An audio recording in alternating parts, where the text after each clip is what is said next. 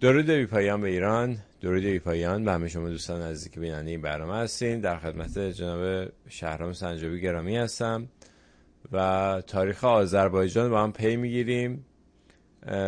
15مین قسمت هستش این هفته و ما در قسمت گذشته رسیدیم به نادرشاه و فتوحات نادر بود، به طور کلی نادرشاه بود. در برنامه هفته گذشته از هند تا آخرین کاری که کرد در توران یا ترکستان، اونجا چندین جنگ کرد و اون مناطق رو برگردون به ایران و بعد دیگه ادامه برنامه رو حالا با هم پی میگیریم. میریم پیش شهرام سنجابی گرامی تا بقیه داستان از زبان ایشون بشنویم. شهرام جان درود بر شما. درود بر شما افشین گرامی و درود بر بینندگان کانال بسیار ارزشمند شما. خوشحالم که باز در خدمت شما و دوستانتون هستم. ما هم خوشحالیم که شما هستین. مرسی. تاریخ سرزمین صحبت کنم. خواهش میکنم. گوش میکنیم صحبت شما. تمنا میکنم. ما تو برنامه پیشین اشاره کردم که در واقع نادر خیبه و بخارا رو در واقع فتح میکنه، به ایران اضافه میکنه. در واقع مرزهای ایران به نوعی در آسیای میانه برمیگرده به مرزهای دوران ساسانی.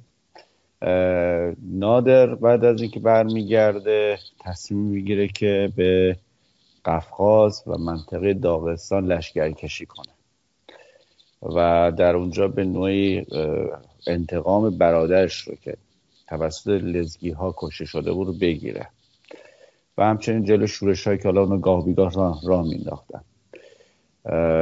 خب شاید به نوعی میشه گفت یه تصمیم اشتباه بود، به خاطر اینکه خب الان شاهی که حالا به خودشون شاهنشاه مینامد برای در واقع دفع یه شورشی در شمال قفقاز لازم نبود خودش هم حضور پیدا کنه و میتونست در واقع با یک نیروی با یک سرداری بفرسته و اون قائله رو جمع کنه.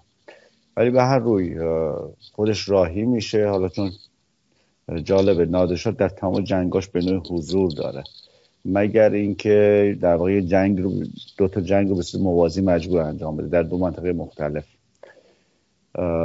و بیشتر یک سردار در واقع یک رزمنده هستش تا یه پادشاهی که بعد یک تخت مستقره. کلا بیشتر دوران پادشاهی نادرشاه بر جنگ بوده. شاید یکی از نقص‌های دوره پادشاهی نادرشاه نبود در واقع دستگاه دیوانی یا اداری قدرتمند و گسترده شده در سراسر کشور هستش. ما میدونیم یکی از ارکان که حکومت رو نگه داره و بهش قدرت بده سیستم اداری گسترده و پویا و توانمند هستش. ما مثلا در دوره هخامنشی داریوش بزرگ رو داریم که این کار رو انجام داد. در دوره ساسانی در کاملترین حالتش خسرو پرویز انجام میده. در حتی خب رضا شاه بزرگ خب اولین کاری که میکنه بعد از ایجاد ارتش متمرکز میاد و شروع میکنه به یک دستگاه اداری گسترده یعنی شکل میده در حکومتش. دادگستری، وزارت فرهنگ، دانشگاه ها، سیستم بهداشت و درمانی که خب تا دوره پایان پهلوی خیلی پیشرفته و پیچیده هم میشه. حتی حالا بعد از اشاره کنم خود جمهوری اسلامی هم یک سیستم دیوانی و اداری بسیار گسترده و البته فاسد داره، فاسد و ناکارآمد داره و جالب اینجاست بدونیم که این فساد به نوعی باعث ماندگاری خود سیستم هم شده، به خاطر اینکه کسانی که حالا در این سیستم اداری این حکومت دارن کار میکنن تعدادشون الان رسیده به چیزی حدود 3,600,000 نفر و از اونجایی که حالا نه همشون ولی قسمت بزرگی از این افرادی صحبت می‌کنیم به ویژه اونهایی که در بخش‌های مدیریتی یا جای حساس مسئولیتی دارن در واقع به نوعی در فساد اداری دست دارن و خودشون به نوعی خواستار ماندگاری سیستم هستن و حالا در نظر بگیریم این افراد با خانواده هاشون و فامیلشون حالا حداقل خواهر برادر چه تعدادی رو شکل میدن. کسایی که از لحاظ ایدئولوژیک با حکومت هیچ تناسبی ممکن نداشته باشن ولی به خاطر منافع مالیشون خواستار ماندگاری این سیستم هستن. برگردیم به نادر که گفتم در واقع سیستمش یک مشکلی که داره نبوده همین دستگاه دیوانی گسترده است و حالا از این شهر به اون شهر، از این منطقه به اون منطقه در لشکرکشی خودش شرکت میکنه و برای رفتن به داغستان از خراسان میره به مازندران و در مازندران ترور میشه. حالا درباره ترورش دو تا روایت هست. روایتی هستش که یک تیری از تفنگ شلیک میشه و به شستش میخوره و روایت دیگه است که یک تیر در واقع چیزی مانند از تیر کمان و به دستش میخوره. حالا که تو این روایت هستش که این تیر کمانی که تیری که از تیر چله کمان رها شده حاوی در واقع سمی بوده که از لحاظ روانی اختلالات زیادی رو برای نادر ایجاد کنه. بر روی گفته میشه که جستجو میکنن در لشکر ببینن که از لشکر کی کم شده. میبینن یک آدمی است به نام نیک قدم از روستاییان اطراف گرگان و به اصطلاح میرن این آدم رو بالا پیدا میکنن و میگن که اون زمان خب مثل الان آگاهی که حالا نقاشی میکنن، کسانی که حالا نیک قدم رو از نزدیک میشناختن تصویرش رو شرح میدن و کسانی بودن تصویر رو میکشن و به مناطق مختلف میفرستن که همچین آدمی است به نام نیک قدم و اینو پیدا کنید و میرن بعد تو همین روستا فرار کرده رفته به همون روستای خودش. دقیقا وقتی که نادرشاه داخل جنگل های مازندران میذاشت اتفاق میفته و میارنش و این آدم ادعا میکنه که در واقع پسرت در واقع فرمان داده بود من تو رو ترور کنم. پسرش منظورش رضا قلی میرزاست که گفتیم به خاطر کشتار خاندان صفوی زمانی که نادرشاه در هند بود نادرشاه بهش خشم گرفت و از ولایت عهدی برکنارش کرد. نادرشاه به حرکتش ادامه میده و به داغستان میره و دستور میده پسرش هم بیارن. پسرش خب بارها ابراز بیگناهی میکنه، سوگند میخوره، میگه من در این قضیه دست ندارم و غیر و ذالک. حتی جایی میشه گفتگو بین پدر و پسر خیلی تند میشه و حتی میگن که رضا قلی میرزا حتی دست خنجر میکشه روی پدرش و نادرشاه به اصطلاح کنترل دستش در میره و میگه که اینو همینجا چشماشو کور کنید و کسانی که در مجلس حاضر بودن هیچ کسی اعتراض نمیکنه، هیچ کسی وساطت و پادرمیانی نمیکنه، همه سرشون میندازن پایین و سکوت میکنن و این جوان رو کور میکنن. بعدن نادرشاه به شدت پشیمان میشه از این قضیه و از لحاظ روانی و روحی به شدت به هم میریزه و حتی چند بار همون درباریانی که اونجا بودن به بهانه‌ای در واقع دستور مرگش رو صادر میکنه و قبل از کشتن بهشون میگه آره تو چرا مثلا من اون موقع داشتم پسرم رو داشتم کور میکردم چرا واسطه نشدی؟ از ترس جونت بود؟ به خاطر چرا جلوی منو نگرفتی؟ خیلی جالبه که این گواهش باعث میشه که به نوعی اطرافیان و درباریان این نوع رفتار ازش دلسرد بشن. خب توی داغستان که اونجا میره به دنبال در واقع لزگی ها و آوارها، اقوامی که در واقع توی منطقه قفقاز شمالی پراکنده بودن.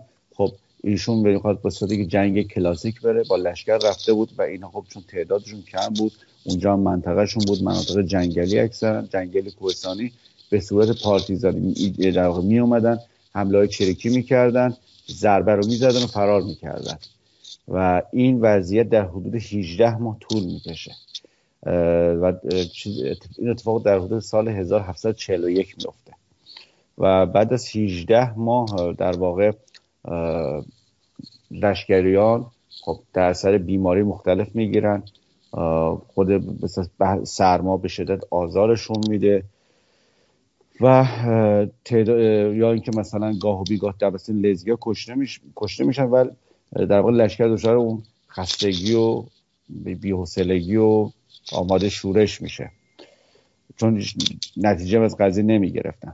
خب تو این اوضاع تو این بین نادرشاه در تصمیم میگیره که با سلطان عثمانی محمد یکم در واقع قضیه رو تموم کنه، یعنی به یک صلح پایدار برسه، چون نادرشاه به هیچ وجه به عثمانی ها اعتماد نداشت و یک تلاش خیلی مهم نادرشاه این بود که به جنگ شیعه سنی برای همیشه پایان بده.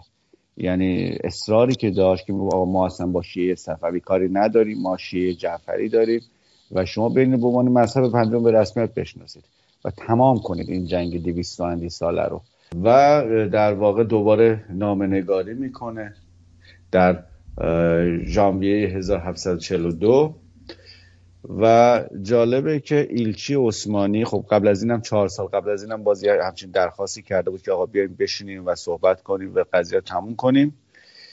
ایلچی عثمانی بعد از 4 سال میاد و تو هم داغستان در شهر دربند پاسخ سلطان محمد عثمانی رو میاره. پاسخش چی بود؟ خیر.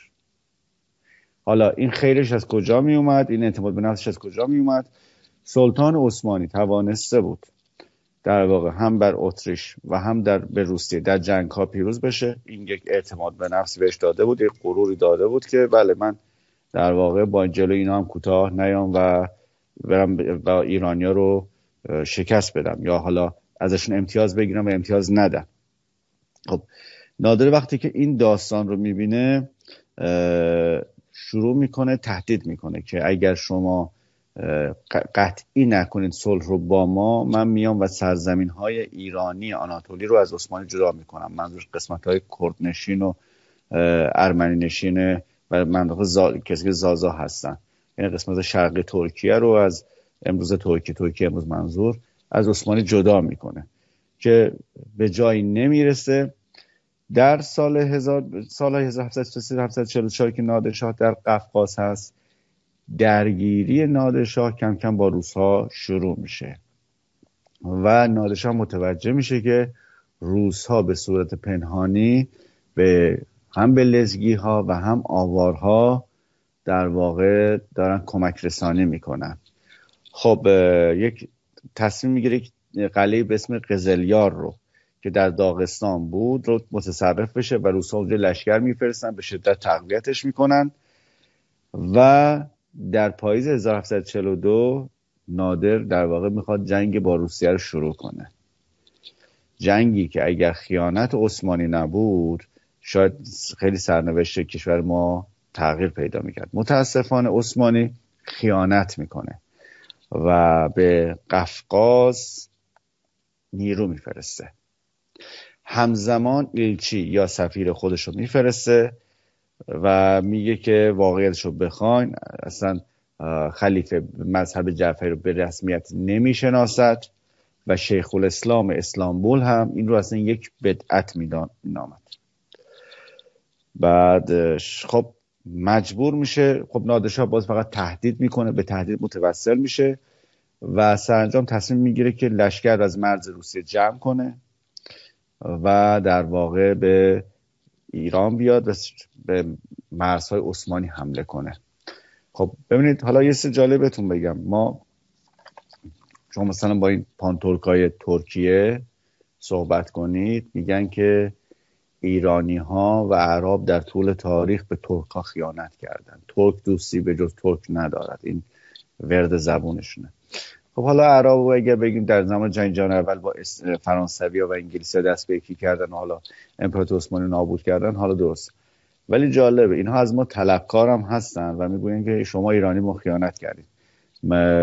در صورتی که ما این روند تاریخ رو بررسی میکنیم، به جز حالا اون جنگ اول که شاه اسماعیل در واقع درگیری ها رو شروع کرد با سلطان سلیم، در بقیه موارد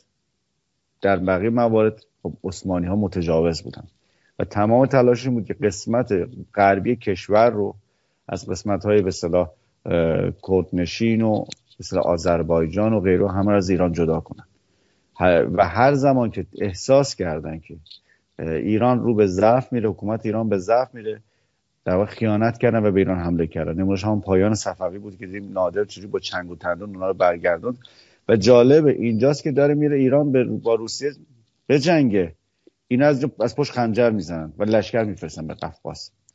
و جالبه با این کار خواسته و ناخواسته اینها گور خودشون کندن عثمانی‌ها، به خاطر یکی از دلایلی که باعث شدش که امپراتور عثمانی در قرن هم 18 هم 19 به شدت ضعیف بشه و شکست بخوره و نهایتا در قرن 20 اوایل قرن 20 تجزیه‌اش از بین بره، شکست‌های متعددی بودش که روس‌ها به عثمانی‌ها وارد کردن.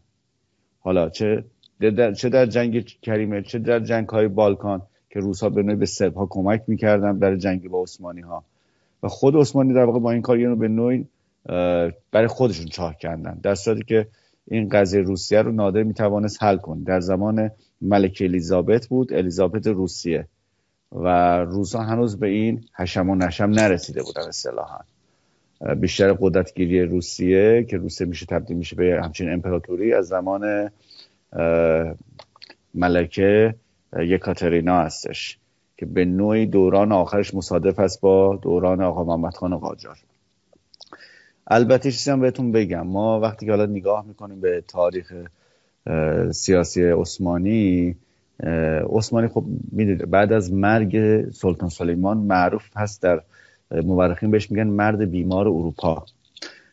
ما وقتی بررسی میکنیم میبینیم که در دربار عثمانی در زمان سلطان سلیمان یک زنی حضور داره از اوکراین به نام رکسلانا که این زن الان در واقع مشخص شده به نوع نقش به اصطلاح حالا امروزه میگن پرستو یا جاسوسه در واقع شبکه کانون یا کانون زرسالاران غرب رو نقش پرستو رو بازی میکرده و حتی این زن افراد به اصطلاح خردمند و با ارزش عثمانی از بین میبره. مثلا ابراهیم پاشا که از اصالتا از صربستان یا بوسنی بود ولی مسلمان شده بود، جزو ینیچری ها بود، بعداً وزیر اعظم سلطان سلیمان میشه. این زن در واقع واسه این پاپوش درست میکنه، این از بین میبره. حالا بهانه نفرتش هم چی بود؟ زمانی که سلطان سلیمان تبریز رو گرفته بود و ابراهیم پاشا اونجا بود، این زن دستور میده که آقا تمام مردم تبریز قتل عام کن. این نمیکنه و هم کینه میکنه که اینو از بین ببره و آخرام از بین میبره. یا مثلا مصطفی پاشا در واقع فرزند ارشد سلطان سلیمان که این رو اصلا خیلی محبوب بود، همون زمان که ولیعهد بود بسیار بین مردم عثمانی محبوب بود و بین لشکریان هم خیلی اعتبار داشت. این زن واسه اینم پاپوش درست میکنه و سلطان سلیمان دستور میده بچه خودش رو جلو چشم خودش خفه کند، مصطفی رو. و قدرت بعد از این میرسه به سلطان سلیم دوم، فرزند همین رکسلانا، که زمان این همین سلطان سلیم دوم به بعد ما شاهد هستیم جنگ‌های پیاپی عثمانی‌ها و مشخص شده که این سیستم در واقع قانون‌های قدرت در غرب یک شبکه جاسوسی رو در داخل سیستم عثمانی ایجاد کردند که تلاش میکنه که در واقع دو تا قدرت ایران و عثمانی رو هی به جان هم بیاندازه تا نهایتاً در قرن 19 با ضعیف شدن هر دو تا قدرت میبینیم که چه بلایی به سرشون آوردن. در ایران قاجاری انگلیس و روسیه ایران رو تجزیه کردن، عثمانی هم که دیدیم که چه بلایی در جنگ جهانی اول به سرش آوردن و کلاً روی نقشه محوش کردن. خب حالا نادر شاه خب در دوره بسیار بدی هستش، یعنی در دورانی هستش که کانون زرسالاران، خب می‌بینید این وقتی صحبت از کانون زرسالاران میکنیم امروزه در واقع فرزندان اونها به اصطلاح نوه نتیجه اونها هنوز هم در دنیای ما قدرت رو در دستشون دارن. اینها میشه گفت به صورت مشخص بعد از جنگ‌های صلیبی، یعنی پایه‌ای به صورت قدرت اینا پولدار میشن و ثروتمند میشن از زمان بعد از جنگ‌های صلیبی هستش. کم کم در جنوا، ونیز، تجارتی که بین شرق و غرب راه میندازن قدرت میگیرن، کم کم گسترش پیدا میکنه در بندر آنتورپ بلژیک، در روتردام هلند و نهایتا هم در لندن مستقر میشن. حالا اگر شما در لندن تشریف ببرید یه جایی هست به اسم سیتی در قلب لندن و پایین‌ترین قسمت شهر لندن هم هست به نوعی و حتی امروزه قیمت نفت و بورس و دنیا تو همون در همین سیتی در واقع تعیین میشه. بعد هم پایان قرن 19 هم این قانون زرسالاری به در آمریکا رخنه میکنه و بقیه ماجراها و اینها میشه گفتش که جغرافیای سیاسی جهان رو در 500 سال اخیر شکل دادن و در دوران صفوی و دوران نادر اینا زمانی که هم به ایران هم به عثمانی بسیار نفوذ میکنن، به جنگ ایران عثمانی دامن میزنن. دو تا کمپانی، چندین کمپانی شکل دادن که مشهورترشون یک کمپانی هند شرقی هستش به زعامت و سرپرستی بریتانیا و کمپانی مسکوی که کمپانی مسکوی هم داره کم کم رخنه میکنه در ترکستان، یعنی شروع کرده کارشو در خیوه، در بخارا و سعی میکنه با خانات اون منطقه رابطه اقتصادی داشته باشه و از اون طرف نفوذ کنه به در واقع حدود شمال شرقی ایران. خب نادر در چنین شرایطی هستش که خب در این زمان در واقع یک مزاحم هست برای سیاست‌های بریتانیا. قدرتمندترین مرد به نوعی میشه گفت شرق هستش و یه خطری هم که داره نادرشاه براشون ایجاد میکنه، تلاشش برای ایجاد ناوگان دریاییه و آنها میدونستن تا زمانی که نادر هست آنها نمیتوانن هرگز به هند دست اندازی کنند. اینها رو میدونستن. پس در واقع بهترین انتخاب برای اونها از بین بردن نادرشاه بودش. به هر حال با اشاره به این خیانت عثمانی و اینکه نادر تصمیم میگیره که با این عثمانی ها تصفیه حساب کنه و دربند و قفقاز رو رها میکنه و میاد به سمت مغان، دشت مغان در 10 فوریه 1743 یا اگر بخوایم بگیم 21 بهمن 1122 خورشیدی. خب از مغان میاد به سمت کردستان در مریوان و از اونجا میره به در واقع محاصره کرکوک و یک سری لشکرهای هم میفرسته برای محاصره بغداد و بصره و سامره و نجف و کربلا و اقدام میکنه برای بسیج عمومی و جمع‌آوری یک لشکر 375,000 نفری و در 17 آگوست 1743 شروع میکنه جنگ رو در کرکوک شروع میکنه، به توپ میبنده. همزمان موصل رو هم محاصره میکنه. موصل به شدت مقاومت میکنه و در واقع سپاه ترک موفق میشن نادر رو تا کرکوک عقب بفرستن و نتیجه نمیگیره از این محاصره و مجبور میشه با این دشمن قدیمیش همون احمد پاشای معروف والی بغداد مذاکره بکنه و خب احمد پاشا خود برخورد خیلی خوب میکنه، میگه اگه میخوای با خانواده‌تون حتی میتونید بیان زیارت نجف، کربلا، کاظمین و نادر این کارو میکنه و در اثنای مذاکره کاری میکنه که برای اولین بار در جهان اسلام اتفاق افتاده بود. در 12 دسامبر 1743 نادر روحانیون و علمای ترکستان، افغانستان، فارس و عراق عرب رو جمع میکنه، چه شیعه چه سنی، و در واقع به اصطلاح امروز یک کنگره برگزار میکنه، یک کنگره دینی به اصطلاح به زبان امروز ما، که بعد از چند روز اینها با یعنی صحبت میکنن که آقا چه شده که این همه شیعه و سنی افتادن به جان هم و این رو حلش کنیم، تمامش کنیم جنگ‌های مذهبی رو که زمان شاه اسماعیل تا به امروز افتاده. و اینها بعد از پایان چند روز گفتگو مذاکره یک اعلامیه میدن، اصطلاح امروزی‌ها به یک بیانیه میدن که در داخل بیانیه مینویسن که آقا ما مثلا این سیاست‌های افراطی صفوی‌ها و این شیعه صفوی رو مثلا ما رد میکنیم، متاسف هستیم بابتش، محکومش میکنیم و این چیزی که نادرشاه داره پیشنهاد میکنه تحت عنوان شیعه جعفری، این رو ما میپذیریمش به عنوان در واقع یک راه حل برای پایان دادن به این جنگ‌های مذهبی. این قضیه رو در واقع میبرن به سلطان عثمانی هم میبرن. نادر انتظار داشت که سلطان عثمانی هم در واقع استقبال کنه و یک تمام در به جنگ‌های مذهبی اتمام پایان بدن.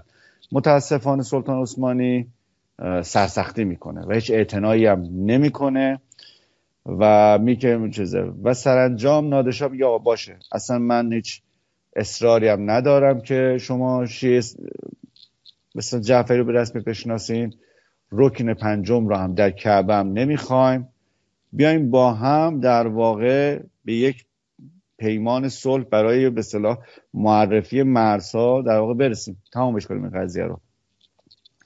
خب که تو اینجا در کتاب عالم‌آرای نادری نوشته میرزا محمد کاظم مروی که این وزیر مرو بود و بعد حالا میاد به نوعی نقش منشیگری هم برای نادرشاه بازی میکنه، تو اون کتابش مینویسی که در اینجا اون وخامت حالی هم جسمی و هم روحی و روانی نادرشاه در اینجا دیده میشه و خب با توجه لشکرکشی که هم به قفقاز کرده بود، همون بسیج عظیمی هم که داده بود، نادر به پول نیاز پیدا میکنه، یعنی خزانش خالی میشه و تصمیم عجیبی میگیره. نادری که در هند دستور داده بود مردم ایران ببخشید در واقع مژدگانی داده بود مردم ایران، هدیه داده بود و گفته بود که 3 سال مردم ایران از مالیات معافن.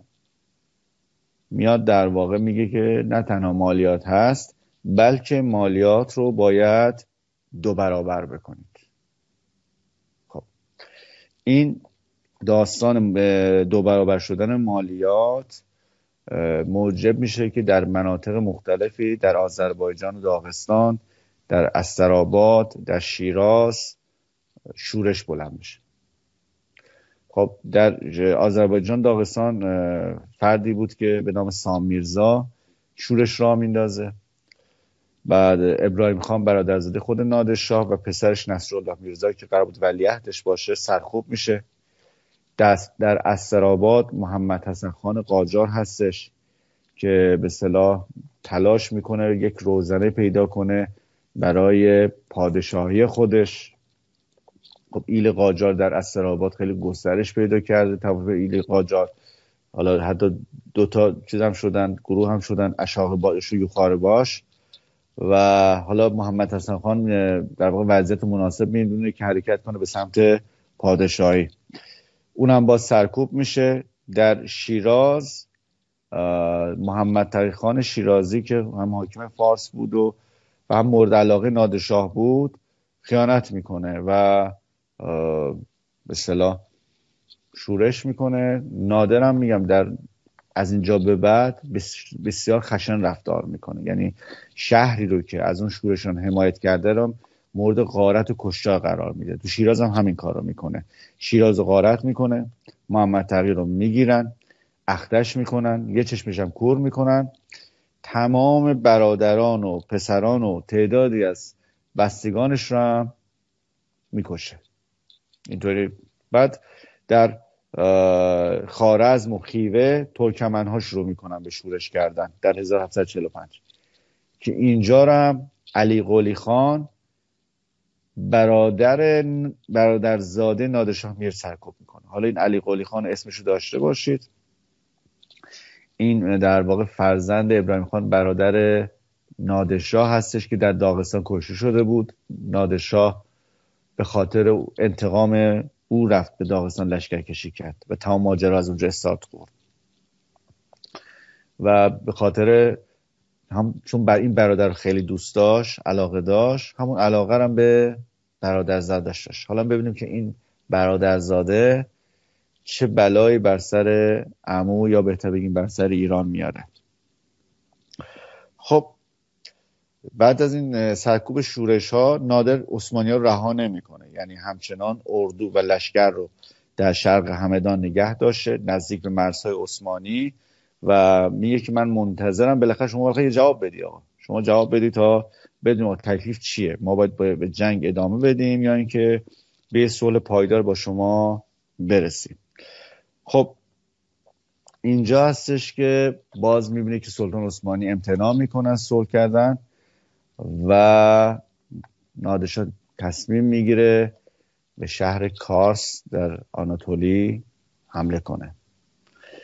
شهری که قبلا محاصرش کرده بود در زمان آزادسازی ایروان و این دفعه میره دوباره اونجا اردو میزنه بیرون کارس. بعد در حالی که حالا کارس مقاومت میکرد تصمیم میگیره به صورت ناگهانی تغییر مسیر بده، بره به سمت قفقاز، تعدادی رو از لزگی ها رو بکشه، به نوع انتقام بگیره و در حین درگیری نادرشاه با لزگی ها که این دفعه پیروز میشه، شکست بدی هم بهشون میده، عثمانی ها لشکر میفرستن به فرمانده شخصی به نام بگین پاشا در آگوست 1745 در شمال ایروان در همون منطقه باغاور که قبل از جنگیده بودن دوباره میجنگن. شورش میفته دو اردوگاه عثمانی و بگین پاشا هم میمیره و اینجا دوباره نادرشاه پیروز میشه، دوباره عثمانی را شکست میده و این دفعه سلطان عثمانی بالاخره قبول میکنه که بیاد وارد مذاکره بشه که میگن آقا جون شما اولا اصرار نکنید تشیع به رسم شناخته بشه. بعد مرزها همون مرزهایی که توی در زمان شاه صفی بسته بودن بعد از در واقع دست رفتن بغداد، اون مرزها به رسمیت شناخته میشه، همین مرزهایی که به نوعی امروز مرزهای ایران و ترکیه و عراق هستش. و اینکه از زائران ایرانی چه در کربلا، چه در نجف، چه در مکه خوشرفتاری بشه و امنیت اونها حفظ بشه. و همچنین به نوعی البته این رو نادرشاه به رسمیت اعلام نکرد، قرار بوده که نادرشاه دین در واقع اهل سنت رو به عنوان دین رسمی ایران اعلام کنه. البته این هیچوقت نادرشاه اینو اعلام نکرد، ولی همین قضیه به نوعی باعث یکی از دلایل نفرت آخوندهای شیعه از نادرشاه هستش. و حتی شما تو همین امروز هم توی این صفحات مجازی نگاه کنید، این بسیجی و حزب اللهی ها همیشه راجب نادرشاه بد می نویسن، سعی میکنن از چهره خیلی خونریز و خشنی نشون بدن. نادرشاه بعد از اینکه قضیه به این پیمان صلح میرسه با این عثمانی ها، میاد در واقع میاد از سمت همدان به اصفهان میره. تو این مسیری که حرکت میکنه پولهای رو به زور از مردم میگیره. شما میبینید که اصلا این آدم چقدر لحاظ روحی عوض شده، چقدر لحاظ رفتاری عوض شده. حاکمانی رو که احساس میکرد حالا خیانت کردن یا حالا درست کارشون نکردن، به صورت خیلی عجیب و غریب و ترسناک مجازات میکنه. دوباره همین تو مسیرش به مشهد هم تکرار میشه. بعد در مشهد مستقر میشه، به دنبال یک راهکاری است برای کنترل شورش ها. یک گنجخانه در واقع در کلات نادری میسازه در دل کوه ها، در غارها، و به اصطلاح اینو میسپاره به چند نفر از حاخام‌های یهودی که میگه آقا من به شما اعتماد دارم و شما تو این بلبشویی مواظب اینها باشید. خب تو این اثنا یک شورشی در سیستان شروع میشه، به خاطر که نادر از مردم سیستان 300,000 تومان مالیات خواسته بود.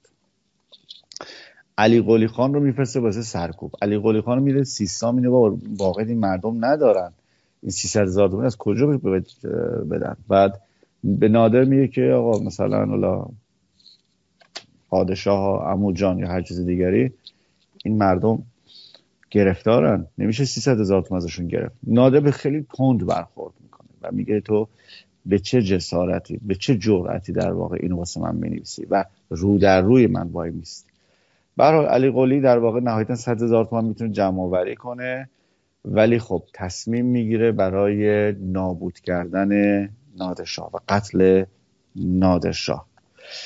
بعد خب آخرین مذاکره نادرشاه هم با عثمانی ها در کردان شکل میگیره، کردان تهران، در کردان کرج، البته در شمال غربی تهران. 4 دور مذاکره میکنن و نهایتا به این نتیجه میرسن که برگردن به همون مرزهای 1639 و سلطان عثمانی بالاخره نادرشاه رو به رسمیت میشناسه و در بهار 1747 در واقع از سلطان عثمانی سفیر میفرسته با هدایا به مناسبت صلح دو تا کشور، ولی دیگر نادری وجود نداشت. زمانی که در واقع سفیر میرسه دیگر نادری وجود نداشت. خب حالا چجوری اتفاق میفته؟ داستان این قتل نادر داستان بسیار تأسف برانگیزیه. میگن نادر در واقع اردو زده بود در خبوشان نزدیک همون قوچان و شبانه خب نادر دچار یک حالت استرس و توهم خیلی بدی شده بود نسبت به خیانت. بعد از اون قضیه ترور، بعد از اون قضیه کور کردن پسرش، گفتیم که هم حالات روحیاتش به هم ریخت، تصمیمات اشتباه میگرفت حتی تو مسائل نظامی. خب ما می‌بینیم اون پیروزی های بزرگی داشت، اون آدمی که نابغه نظامی بود دیگه ما اون اثر ازش نمیبینیم و خیلی بی‌محابا فرمان مرگ صادر میکرد این آدم، خیلی بی‌محابا. شبش جمع میشن و با در واقع میشه گفتش که نیروهای افغانی خودش جلسه میذاره. خب چون در لشکر نادرشاه از طوایف مختلف وجود داشتن، مثلا میگم از طایفه لور داشتیم، طایفه بختیاری داشتیم که بهتون گفتم مثلا بختیاری ها مهمترین نقش رو بازی کردن در در واقع فتح قندهار. بعد از خود افغان ها داشتیم و نادرشاه اینجا به افغانی خیلی اعتماد میکنه و شبانه میشینه میگه که به صبح من میخوام فلانی و فلانی و فلانی خائنین رو به سزای خودشون برسونم. یک پیشخدمتی داشته، گرجی بوده، اینو میشنوه، اینو میره به اینها اطلاع میده. اینا کیا هستن؟ حالا تعدادی از سرداران بزرگان ایل افشارن، 2-3 نفرن و چند تن از در واقع بزرگان قاجارن. اینا میگن که ما هیچ راهی و گویا علی قلی خان هم پیغام های به اینا داده بود که در واقع کار نادر رو به پایان برسونید و شبانه در واقع حمله میکنن. موفق میشن یک چادری بودش، نگهبانان چادر رو از بین ببرن. نادر اون لحظه مسلح نبود، حمله میکنن و نادر تا از خواب میپره، میگه که شما کی هستین و شمشیر منو بدید. اینا یه شمشیر فرو میکنن تو بدن نادرشاه. بعد نادرشاه اون لحظه خون ازش میره، فریاد میزنه شما جون من چی میخواین؟ هر چی دارم وردت ببرید. و اگه اشتباه نکنم حالا یه روایت از صالح بیگ افشار یا حالا میگن محمد حسن خان قاجار با یک ضربه شمشیر متاسفانه نادر رو در واقع گردنش رو میزنه و نادر کشته میشه و در قبری که خب خودش قبلا آماده کرده واسه این قضیه دفنش میکنن. به هر روی در 6 ژوئیه 1947 یعنی میشه خرداد 1126 علی قلی خان نام خودش رو میذاره عادل شاه و علت این که عادل شاه گفت مردم من دیگه شما مالیات نمیگیرم، من شاه عادلی هستم و میشه به اصطلاح جانشین نادر و دوران وحشتناکی برای ایران حکم فرما میشه. یعنی 5 سال کامل ما در ایران جنگ داخلی داریم. یعنی اوضاع عجیب غریبی هستش. در ترکمنان از یک طرف شروع میکنه، یعنی یک وضعیت شبیه وضعیت در سقوط سلطان حسین منتهی به نوعی بدتر. مثلا آزادخان افغان یک سردار افغانی بود، این آذربایجان در دست خودش گرفته بود. بختیاری ها و زندها تلاش میکردن که حالا اصفهان و فارس و لارستان در اختیار بگیرن. و جالبه احمد درانی در واقع از همین عبدالیا بودش که معاون نادر بود. اون زمانی که صبح متوجه میشه که نادر رو کشتن، چون اینا سر نادر رو به یک نیزه زده بودن به گذاشتن بیرون چادر، بسیار ناراحت میشه و حرفای تندی هم میزنه و میگه شما ایرانی ها آدمای خیلی بی معرفتی هستید، مردم بسیار ناسپاسی هستید و مرد بزرگی مثل اینو کشتید، من دیگه نمیخوام شما رو ببینم. ور میداره لشکرش رو جمع میکنه و میرن به هرات و حکومت در واقع حکومت مستقل ایجاد میکنه. یعنی اولین بار که هرات و در واقع افغانستان از ایران جدا میشه در واقع با همین آقای احمد که خودش رو احمد شاه درانی مینامه، حتی خیلی از این قسمت هایی که امروز به عنوان افغانستان میشناسیم، ایشون در واقع میره فتح میکنه و اعلام استقلال میکنه از حکومت ایران و حکومت افشاریه. خب این عادل شاه که داریم صحبتش رو میکنیم جنایات عجیب غریبی میکنه، تمام فرزندان نادر رو میکشه، تمام برادران رو میکشه، یک نفر فقط میتونه زنده بمونه، حتی نوه‌های نادر رو هم میکشه. اونم پسر رضا قلی بود، شاهرخ، اونم یک نوجوان 14-15 ساله بود. چون بسیار زیبا بود، دختر همین آقای عادل شاه در واقع عاشقش بود و پدرش رو تهدید میکنه اگه شاهرخ رو بکشی منم خودم میکشم. و واسه همینم به شاهرخ به اصطلاح کاری نداره. حتی جنایتی حالا میکنه که قبلا سابقه نداشت، تمام زنان نادرشاه هم میکشه، تمام زنان نادرشاه هم میکشه. یعنی بسیار ناجوان مرد بود، کسی که نادرشاه اونقدر دوستش داشت حتی به خاطر پدرش رفت اون جنگو با آوارها و لزگی‌ها تو داغستان رو انداخت. حرکت بسیار ناجوان مردانه انجام میده. به هر حال تو این وضعیت بریم چه اتفاقایی میفته و چگونه به سلسله افشاری پایان داده میشه. خب این آقای علی قلی خان که عادل شاه شده، برادری هم داره به نام ابراهیم که میگن دست بالا دست بسیار همینجاست. ابراهیم در تبریز حاکم تبریز و آذربایجانه. این هم میگه منم شاهم. چرا باید تو شاه باشی؟ من شاهم. بعد از اون طرف محمد حسن خان قاجارم اقدام میکنه به در واقع ادعای سلطنت میکنه. بعد علی قلی یا همون عادلشاه میبینه وضعیت خرابه، از برادرش کمک میخواد. یا آقا بالاخره برادریم، بیا اینا قجرن، بیا در واقع این رفع فتنه کنیم. برادرش هم نامردی نمیکنه، میاد در واقع لشکر رو ور میداره از آذربایجان. میاد وقتی 2 تا لشکر برادر به هم میرسن، ابراهیم خان یا همون حالا به خودش شاه مینامید ابراهیم شاه، دستور میده به لشکر برادرش حمله کنن. ایرانی رو میکشه. لشکر علی قلی رو در واقع از بین میبرن. خب حالا ببین چه اتفاق. خود آقای ابراهیم هم که اعلان جنگ میکنه به محمد حسن خان. محمد حسن خان این چه زرنگی به خرج میده. این خب میبینه بالاخره الان پادشاهی در دست خاندان افشار دیگه، فعلا من باید صبر کنم و میره از شاهرخ حمایت میکنه. میگه پادشاه قانونی مملکت شما هستید، شما اعلام سلطنت کنید، منم از شما حمایت میکنم. بعد شاهرخ لشکر میفرسته. ابراهیم در واقع شکست میخوره. جالب است که این ابراهیم افشار در تهران اعلام پادشاهی میکنه، یعنی به صورت رسمی آفیشیال در تهران. اولین باری که تهران به نوعی شکل پایتخت به خودش میگیره در همین این دوران است، یعنی قبل از آقا محمد خان قاجار. و ایشون شکست میخوره، تهران رو رها میکنه،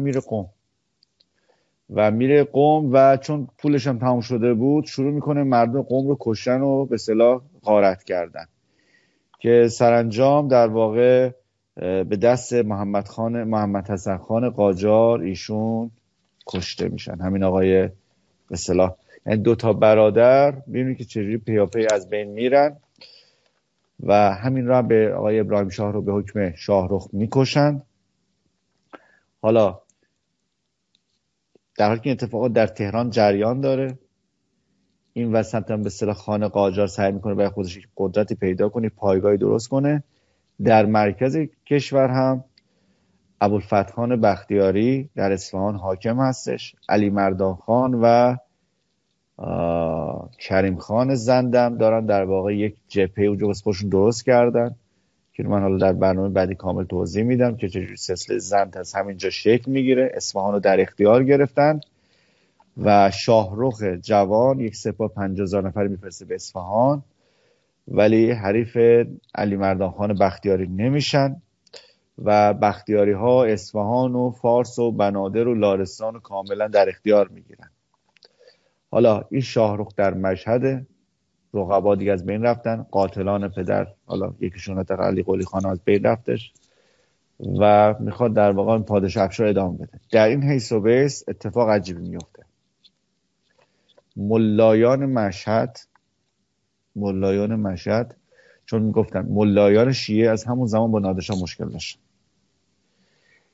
شورش به راه میندازن.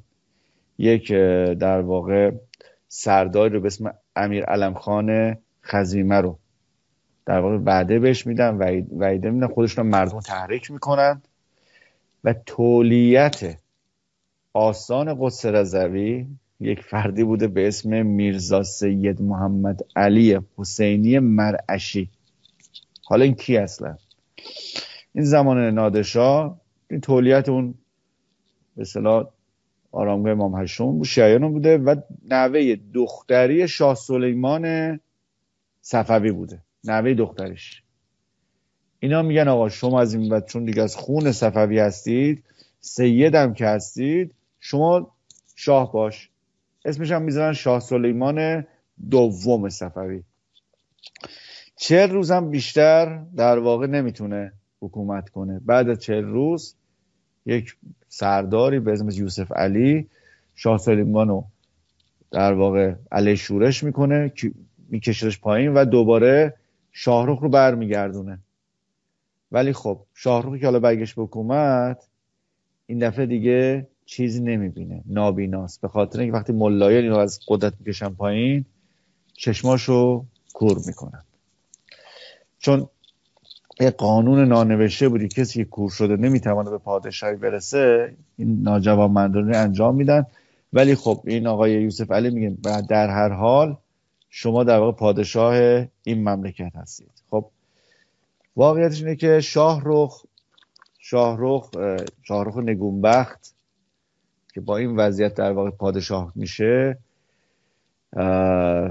به عنوان یک حاکم محلی سالها حکومتش ادامه پیدا میکنه. یعنی کریم خان بعد حتی کریم خان قدرت پیدا میکنه، به احترام نادرشاه هیچ وقت متعرض خراسان نمیشه، متعرض حکومت شاهرخ نمیشه، تا اینکه آقا محمد خان قاجار حکومت در دستش میگیره و این نگونبخت رو میگیرن و زیر شکنجه میذارن که بگو گنج‌های پدر بزرگت یا گنج‌های نادرشاه کجاست، که این بیچاره زیر شکنجه میمیره.